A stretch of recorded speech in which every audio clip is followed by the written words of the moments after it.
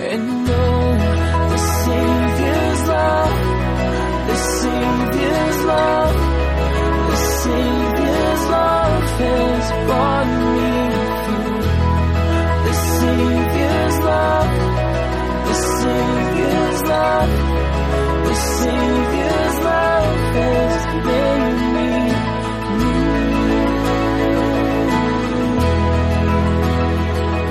Welcome to the Crosswalk Church Podcast in Phoenix, Arizona. I want to explain to you before I read this why it's so important for us to listen to this man, James. You'll recall, if you've been here in the last few weeks, I've talked a little bit about James before because we've taken several passages from this book recently. James was a leader in the very first Christian congregation after Jesus Christ died on the cross, rose from the tomb, spent 40 days showing himself to over 500 people to prove that he was truly risen from the grave. He ascended back into heaven. Shortly after that was the day of Pentecost. Peter preached and the church grew overnight. And interestingly, one of the people that became a believer because of Jesus' resurrection, he was a holdout. He did not believe in Jesus. He refused. He thought Jesus was actually kind of a crazed person, a crazed man, was James. And yet when James, Paul tells us that James was one of the very first people that Jesus appeared to after he rose from his grave. And the interesting fact about that, you may wonder, why was James selected? Well, James, as I said, had been sort of opposed to trusting in Christ.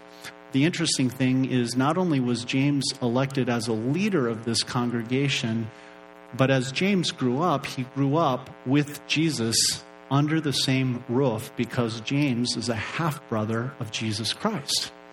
James was born of the same mother, Mary, but James' father, of course, was Joseph, while Jesus, we know, was conceived in Mary of the Holy Spirit. So James is a person that's gotten to know Jesus from the word go. He's seen Jesus from the inside out, growing up in the same household. And then he doesn't believe in him. We read in the Gospels where he even tries to go once with the family and collect Jesus and say, come on, we got to get this guy who's a little crazy. He thinks he's got a Messiah complex and so on. But in the end, James becomes one of the most profound believers, blessed with wisdom and gifts, and becomes the very leader to whom all the other leaders, even Peter, even the greater apostle Peter, respect him as the leader of this church. Paul tells us that when he first became a believer, he went and visited James so that he could talk with him as a leader of the Jerusalem church. So this is the man that's writing these words. We know that he knows Jesus from the inside out, as I said, and he is considered to be wise, trustworthy, someone that we should listen to. Here's what it says in James chapter 2. If you have your own Bible, you can open it up. It's a little bit late in the New Testament, later on, one of the later books. Or if you want, you can read along in the crosswalk notes that are in your program. My brothers and sisters, believers in our glorious Lord Jesus Christ must not show favoritism. Let's read that again. My brothers and sisters, believers in our glorious Lord Jesus Christ must not show favoritism. Suppose a man comes into your meeting wearing a gold ring and fine clothes, and a poor man in filthy old clothes also comes in. If you show special attention to the man wearing fine clothes and say, here's a good seat for you, but say to the poor man, you stand there, or sit on the floor by my feet. Have you not discriminated among yourselves and become judges with evil thoughts? Listen, my dear brothers and sisters. Has not God chosen those who are poor in the eyes of the world to be rich in faith and to inherit the kingdom he promised those who love him? But you have dishonored the poor. Is it not the rich who are exploiting you? Are they not the ones who are dragging you into court? Are they not the ones who are blaspheming the noble name of him to whom you belong? If you really keep the royal law found in Scripture, love your neighbor as yourself, you are doing right. But if you show favoritism, you sin. and are convicted by the law as lawbreakers. For whoever keeps the whole law and yet stumbles at just one point is guilty of breaking all of it. You want to hear something completely ironic given the title of this series? We sent this postcard out to many people in our community. We sent out over 5,000 of them. It was designed about 3 months ago. And there's a picture of it on the screen behind me. And the words, "What's wrong with this picture?" And can you figure out what's wrong with that picture? Obviously, you normally are not going to see at a football game fans of all different persuasions wearing different uniforms, hugging, embracing, and cheering for the same play. Just doesn't happen, right? Crazy. In fact, who would ever want to hug a cheesehead? I mean, that alone, that's crazy. All right? So something is totally wrong with that picture. And then, remember, this was designed 3 months ago. Did you hear what happened at the very first preseason game of the Arizona Cardinals?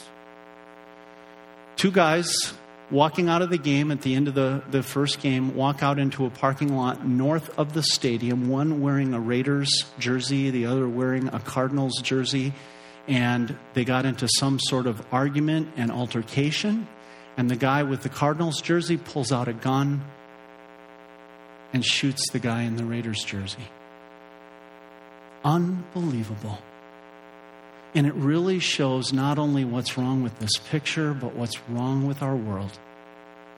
We live in a world where for some weird reason, we find it easier to argue and fight and separate and build walls. It's as if our whole attitude in this world is better fences make better neighbors. And so I'm going to build my fence between me and all the other people as strong as I can so that it's just impossible for this world to come together. How crazy is it that we as people cannot get along with one another, and especially when it's based on something like a football jersey, right? And do you see that we live in a world that divides people for all sorts of crazy reasons that actually probably, if anything, have less meaning than a football jersey? Football jersey, at least, I mean, I can understand. That's important, right? No, I'm kidding. I'm teasing. But think about how we normally categorize people, right? Good guys and bad guys. Those of us who know what's right, and those people who just don't get it. Those of us who are educated, and the people over there that are the dropouts of society and the dregs of society. I'm smart. She's dumb. We've got character in class. All they have is crass. I'm well dressed, clearly, and have style. They're, well, just ridiculous. I'm open-minded. He's stubborn. I'm hardworking and dedicated. But them, I've never seen lazier people in my life. We're right. They're just wrong. Have you ever found yourself thinking thoughts like that, even saying things like that? It's because in sin, we all need to find ways, it seems, to put the whole world into 2 categories. Some are the heroes wearing the white cowboy hats, and some are enemies of society and of us, and they're wearing the black cowboy hat. There's the good guys and the bad guys, and somehow I always find a way to put myself into the category of the good guys. And it's those people who are the bad guys. That's what we tend to do by nature. We divide people by race or ethnicity or color, by class and economic status, by gender and age, by education and income. And for the next 3 months, and you're going to see it, and this is one of the big reasons why we have this series during this specific time of years, this specific time of this year in particular is we will attempt to divide people by politics and preference. You've seen it in the last 2 weeks if you've watched any of the national conventions of either the Republican or the Democrat Party. We are so good at telling each other why that person is a bad guy while I am a good guy. And so we wanted to have this series to really evaluate how we discriminate and ask ourselves, are there not some big problems with discrimination in our world? And see what the Bible, see what God himself has to say about this. And what we hear from Jesus' brother James, the leader of the Jerusalem church, is that there are multiple and huge problems when it comes to discrimination. And the first problem that we're going to dive into is just simply this. When we start to divide the whole world into good guys and bad guys and put ourselves in the good guy category, the biggest problem right there is denial. We're denying the true reality of who we are when we do that. And we're usually trying to figure out some reason to build our own self-esteem and self-confidence that is weakened by whatever's going on in the world. Very often people, have you noticed this? That when they're accusing others of something, they're doing something that psychologists even have a name for. It's called projecting. Remember the old saying that when you point a finger at somebody, 3 fingers are pointing back at you? That's a simpler way of saying what psychologists are saying about projection. That when I accuse somebody of something, it's often that I'm noticing it in this other person because it's prevalent in me. Have you ever noticed that people have the hardest time getting along, especially initially, with people who are more like them? Because they're seeing things that they don't like in that other person, but deep down they know that those are things in themselves, and they project that onto the other person, and then that erodes their self-esteem. They feel guilty and ashamed, and then they've got to find out, how am I better than these other people? And so we begin to create labels and categories and divisions. You know what the antidote for that is? Instead of being in denial about what we truly are, we need to just open up to the truth and literally look at the man or the woman in the mirror that we really are as evaluated by the Bible, God's Word. We need to see clearly. Notice what James says here. When we see clearly as someone who follows Christ, some interesting things are going to happen. We're going to, first of all, see that faith and playing favorites cannot coexist in a Christ follower. Do you see? My brothers and sisters, believers in our glorious Lord Jesus Christ, must not show favoritism. James is saying those two cannot exist in the same heart. If you are a believer in our glorious Lord Jesus Christ and you have faith in your heart, you cannot also have favoritism. We read in the Bible, when we read, for example, what the Apostle Paul says, the very first big reason why we can't play favorites is that in reality, the world is not divided into 2 big teams or tribes, good guys and bad guys, but by nature, all of us are bad guys. By nature, every one of us has the black hat on. And the Bible calls us enemies of God. Selfish, wanting what we want, rebellious against God. Take a look at what it says, for example, in Romans chapter 2, verses 9 and 11. There will be trouble and distress for every human being who does evil, for God does not show favoritism. And who are those human beings who do evil? Is he talking about them? No, Paul's saying, it's me. A few chapters later on, in fact, Paul says that exactly. He says, what a wretched person I am. The good that I want to do, I don't. And the evil that I wish I could stop doing, that's what I keep on doing. Am I up here because I deserve to be up here on stage following Christ, teaching the rest of you how to follow Christ, pointing to Christ? Let me tell you, I am not here at all because I did something to earn or deserve this. Just the opposite. If you look at my family alone being brought up, mom and dad, a dad who was an alcoholic, a mom who supported that habit in him for many of the younger years, and they got into huge fights with each other, and then a divorce, and all through that they never took us to church, even though they were both raised going to church by their parents. They had rebelled totally against it. And then they raised me the same way, and because they were so busy partying, they also said, I think Jeff at 8, 9, 10 years old is pretty good at raising himself. So I pretty much was left to be free and do whatever I wanted, and I was, quite frankly, a rebellious little hellion. That's what I was. In fact, I remember more than a few times where I shook my fist directly at God when I was a little kid because I was an angry little kid.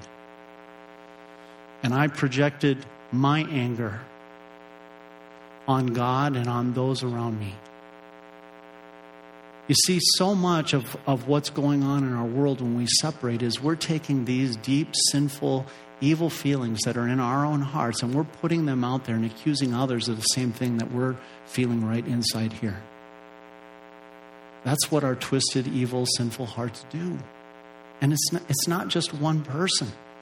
It's not just one person about which it can be said there will be trouble and distress. That's what I deserve.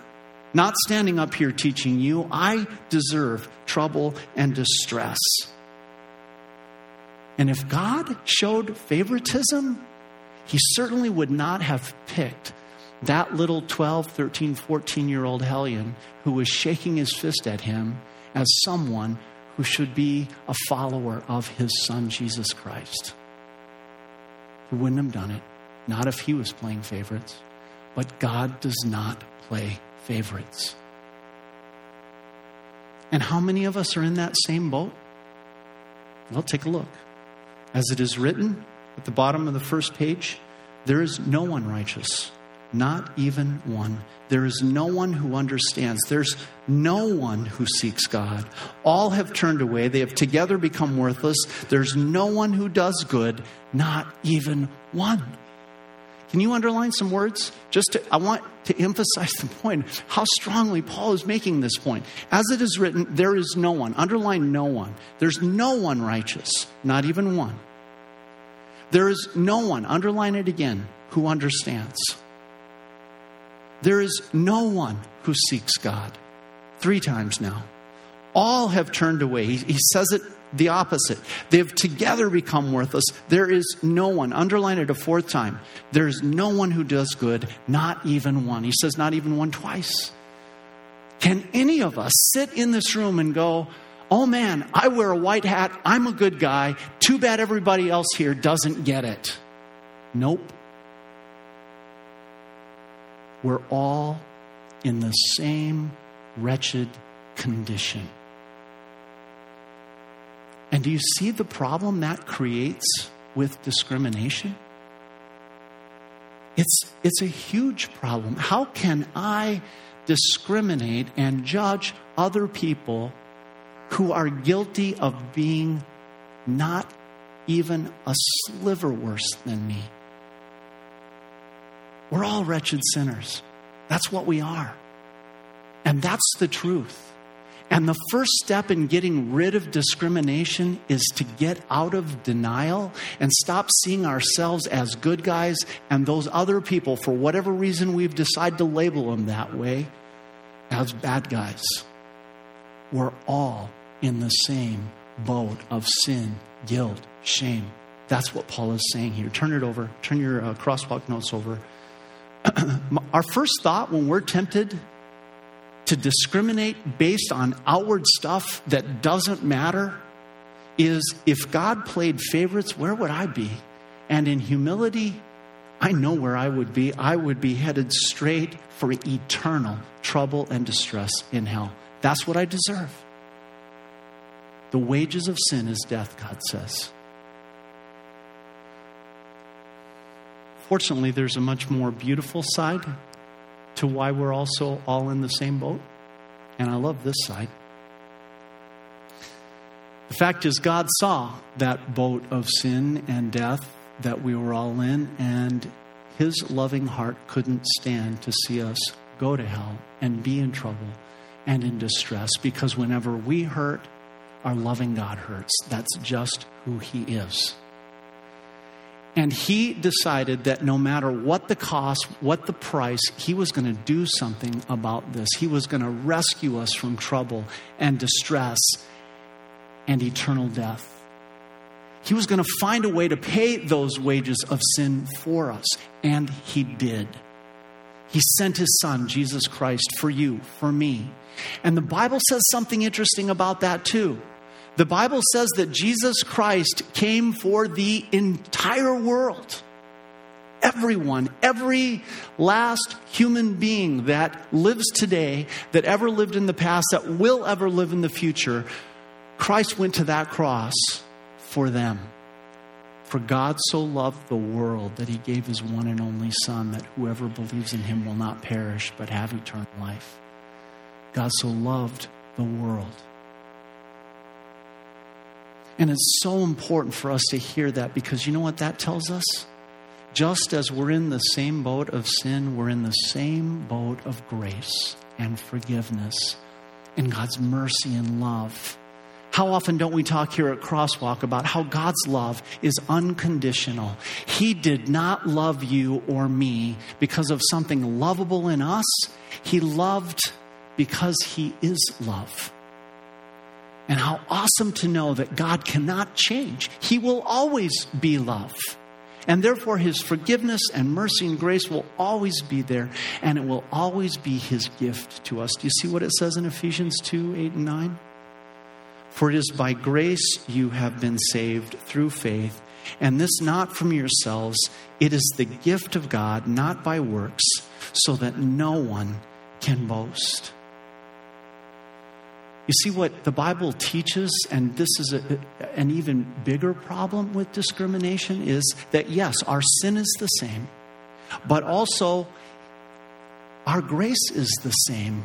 Jesus' rescue for us is the same. And by the way, our need for that rescue through Jesus Christ is the same. And that's what really draws us together. That unique love of Jesus Christ. And we see it throughout his life, don't we? When everybody else saw a woman who was just an adulteress and who deserved to be stoned to death, Jesus saw what his mercy and forgiveness could do for that woman. And he simply forgives her and says, go and sin no more.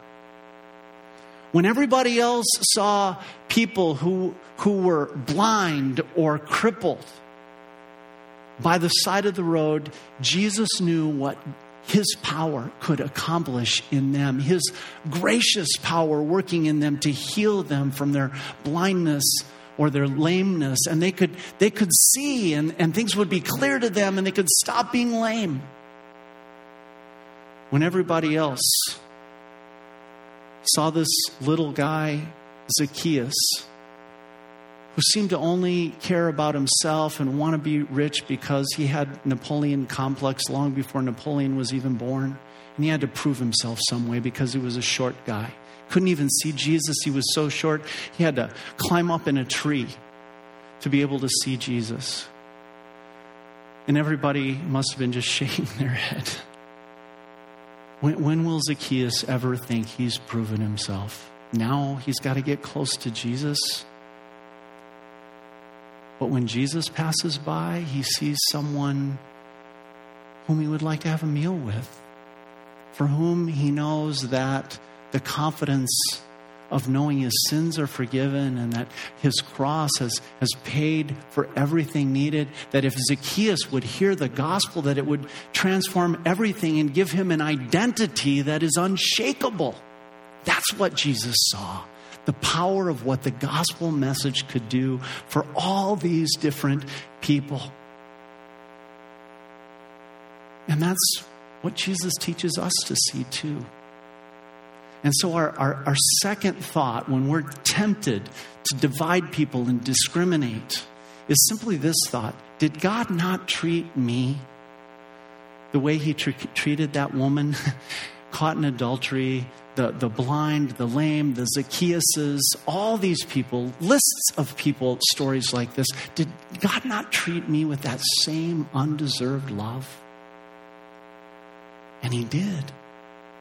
And does God not want everyone in this world to hear and know his undeserved love, his mercy, grace, and forgiveness? He does. He does. So I want to tell you that whenever we're tempted to divide and build walls and fences and discriminate, there are these two huge problems with that. The first one is a lack of humility and a lack of reality to think that somehow we're better than others. We're not. And the second is a lack of reality of knowing Christ's love and mercy for me, for you, for everyone, no matter what you look like on the outside. That doesn't matter to Jesus at all. He loves everyone. But you know, there are also some smaller problems with it. I want to take you back to James. Take a look at verse 2. Suppose a man comes into your meeting wearing a gold ring and fine clothes, and a poor man in filthy old clothes also comes in. If you show special attention to the man wearing fine clothes and say, "Here's a good seat for you," but say to the poor man, "You stand here or sit on the floor by my feet," have you not discriminated among yourselves and become judges with evil thoughts? Listen, my dear brothers and sisters. Has not God chosen those who are poor in the eyes of the world to be rich in faith and to inherit the kingdom he promised those who love him? Love how that ends, that section, because he just comes back and he reminds people, don't you recall how much Jesus loved you and he chose you and called you? And even Paul says it, when you were chosen and called, you weren't much in the eyes of the world, he says to the Corinthians. Not many of you were wealthy or important, he tells them. And yet God called you to be his follower. And I think many of us would feel the same way. And then James says, if that's true of you, how are you evaluating on the basis of something like clothes? What a person wears. Because this guy comes in a beautiful suit and tie. Somehow, all of a sudden, he's better than this person that comes in without all that regalia, and he's just got his shorts and his flip-flops on. And this guy, you say, "Oh, we've got an important seat for you. You sit right here." And this other guy says, "There's a nice place on the floor for you." Come on, James says. That doesn't work. You see, another problem with discrimination is that it evaluates on the basis of all the wrong criteria.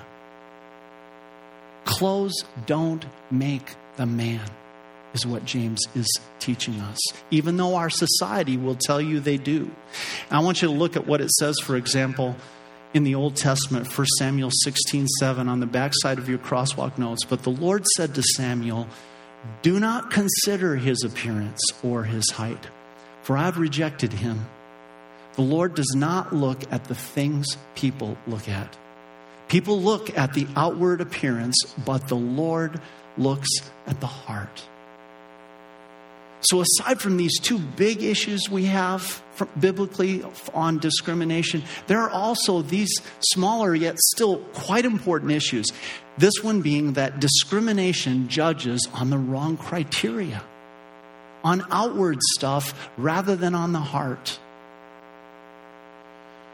Discrimination judges on the basis of a person's skin color or culture or ethnicity or their age or their gender. How many of us haven't said, for example, "Oh, she's a woman. We should expect that. Too much estrogen, clearly," right?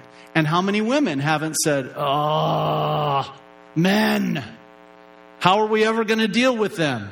They are crazed individuals. Too much testosterone." Right?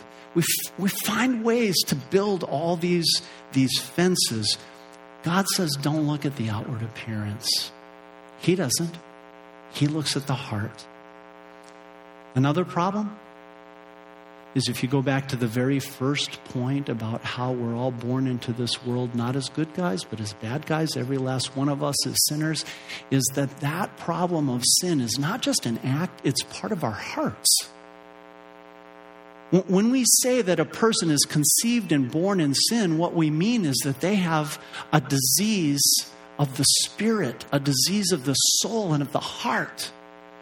And that all of us, by nature, are afraid of God, without true fear of God, and we rebel. Just think about how you feel if someone comes along and says, don't cross that line. Every one of us will go, oh, line, I'm going to cross it. That's how we are, right? That's because of our rebellious hearts, right? You see what it says here? At one time, we too were foolish, disobedient, deceived, and enslaved by all kinds of passions and pleasures. We lived in malice and envy, being hated and hating one another, Titus says. If you go back to the front where James is writing, listen to what he says. Says the same thing. Go down to verse 6. But you have dishonored the poor. Is it not the rich who are exploiting you? Remember, he's saying in here, wake up, folks. See reality. Get out of denial.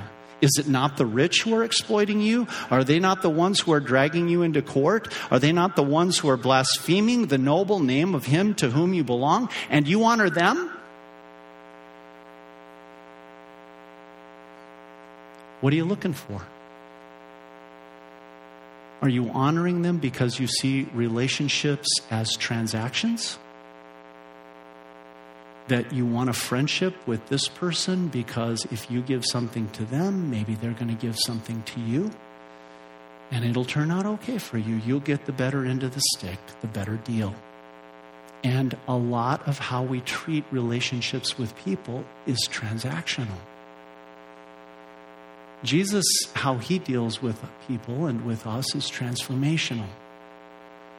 He wants us to hear the gospel and have our hearts transformed and changed and made more like his heart because we've experienced the good news of our forgiveness and the opportunity to have one second chance after another. His mercies are new every morning, and that's transforming to hear about that.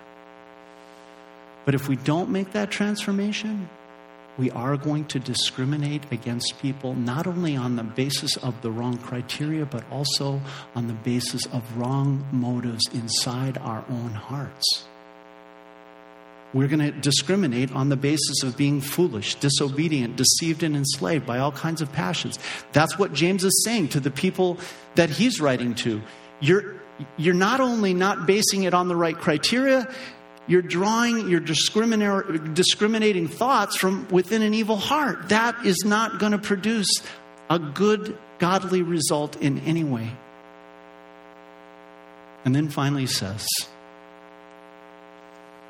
last verses, if you really keep the royal law found in Scripture, love your neighbor as yourself, you're doing right. Love your neighbor as yourself. You are doing right. But if you show favoritism, you sin and are convicted by the law as lawbreakers. For whoever keeps the whole law and yet stumbles at just one point is guilty of breaking all of it. Final point that James makes is that when we practice discrimination, we're breaking that royal law of love that God gave us.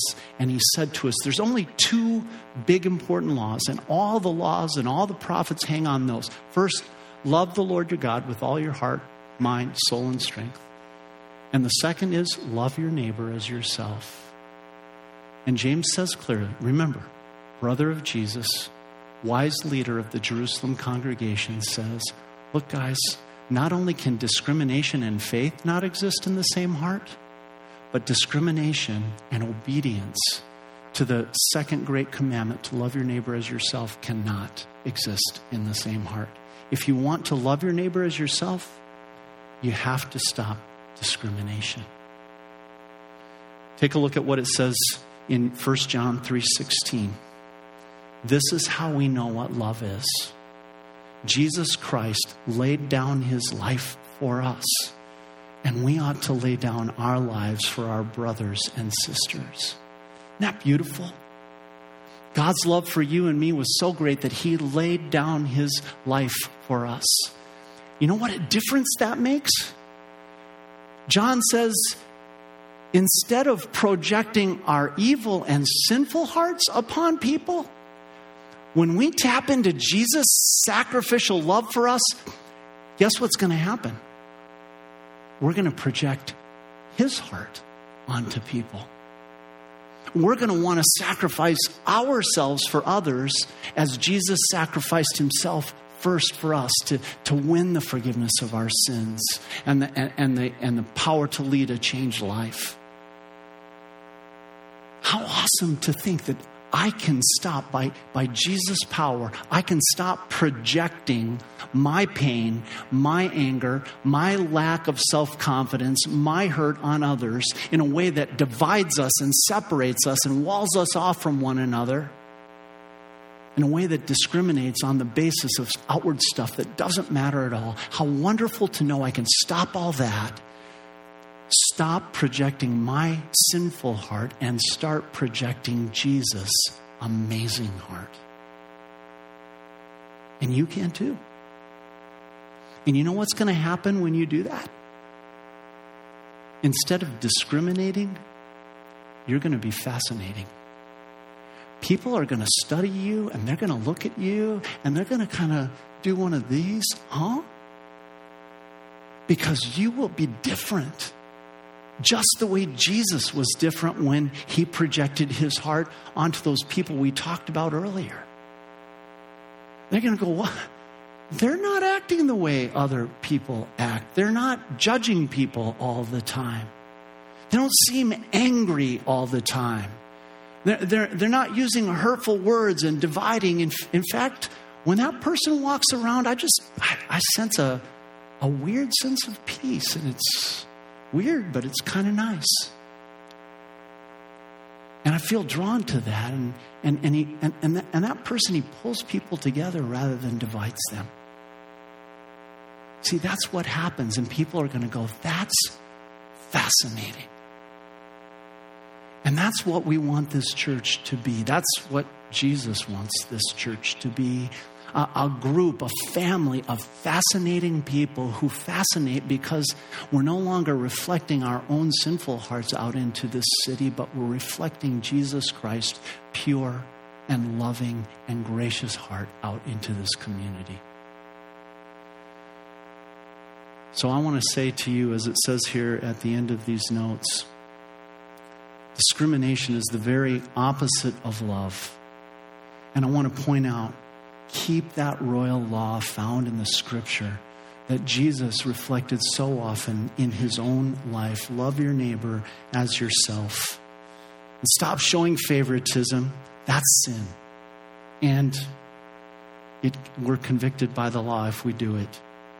So fascinate, as it says there in your key response, fascinate people by reflecting the heart of Jesus and projecting the heart of Jesus and his love.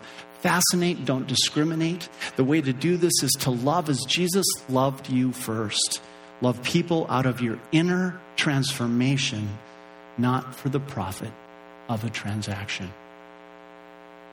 Let's take a moment to pray. And I want to tell you that I'm going to pray in kind of a little bit different way than we normally do today, simply because we've got some guests with us this morning. And I'm so pleased that they decided to come. I mentioned this a little bit earlier in the service.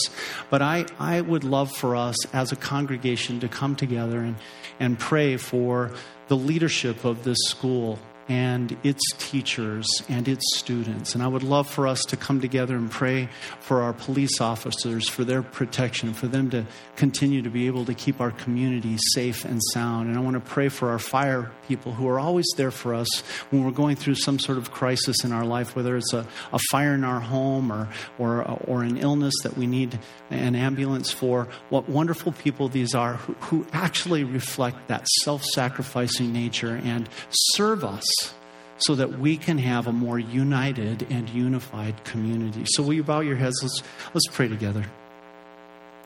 Dear Father in heaven, first of all, we want to just pause for a moment and thank you for Jesus Christ.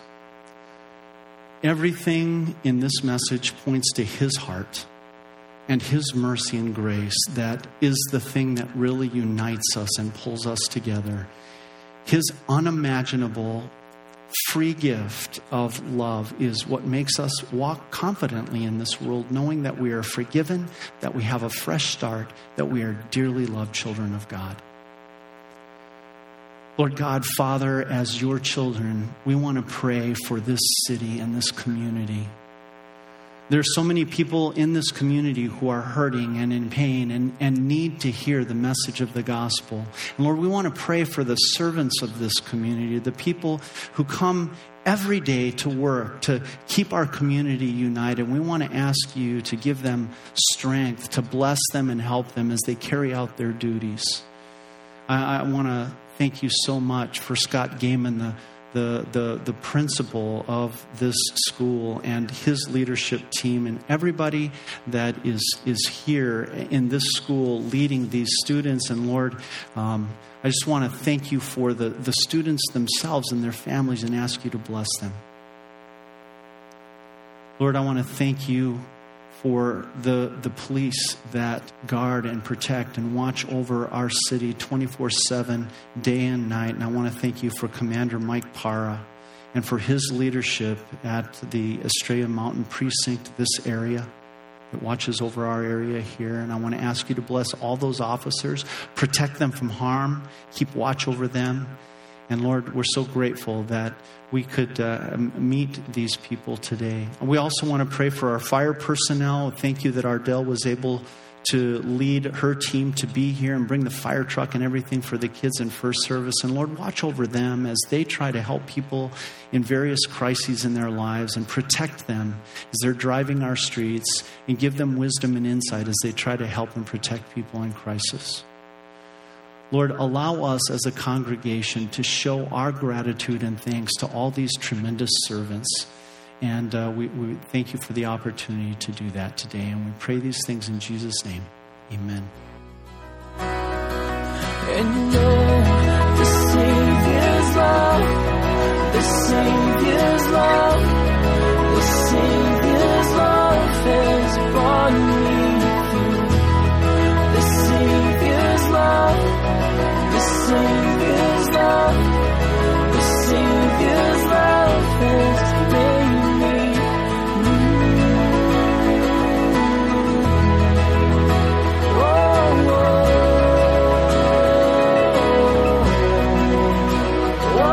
whoa. Thank you for listening to the Crosswalk Church podcast. For more information, visit us at crosswalkphoenix.com.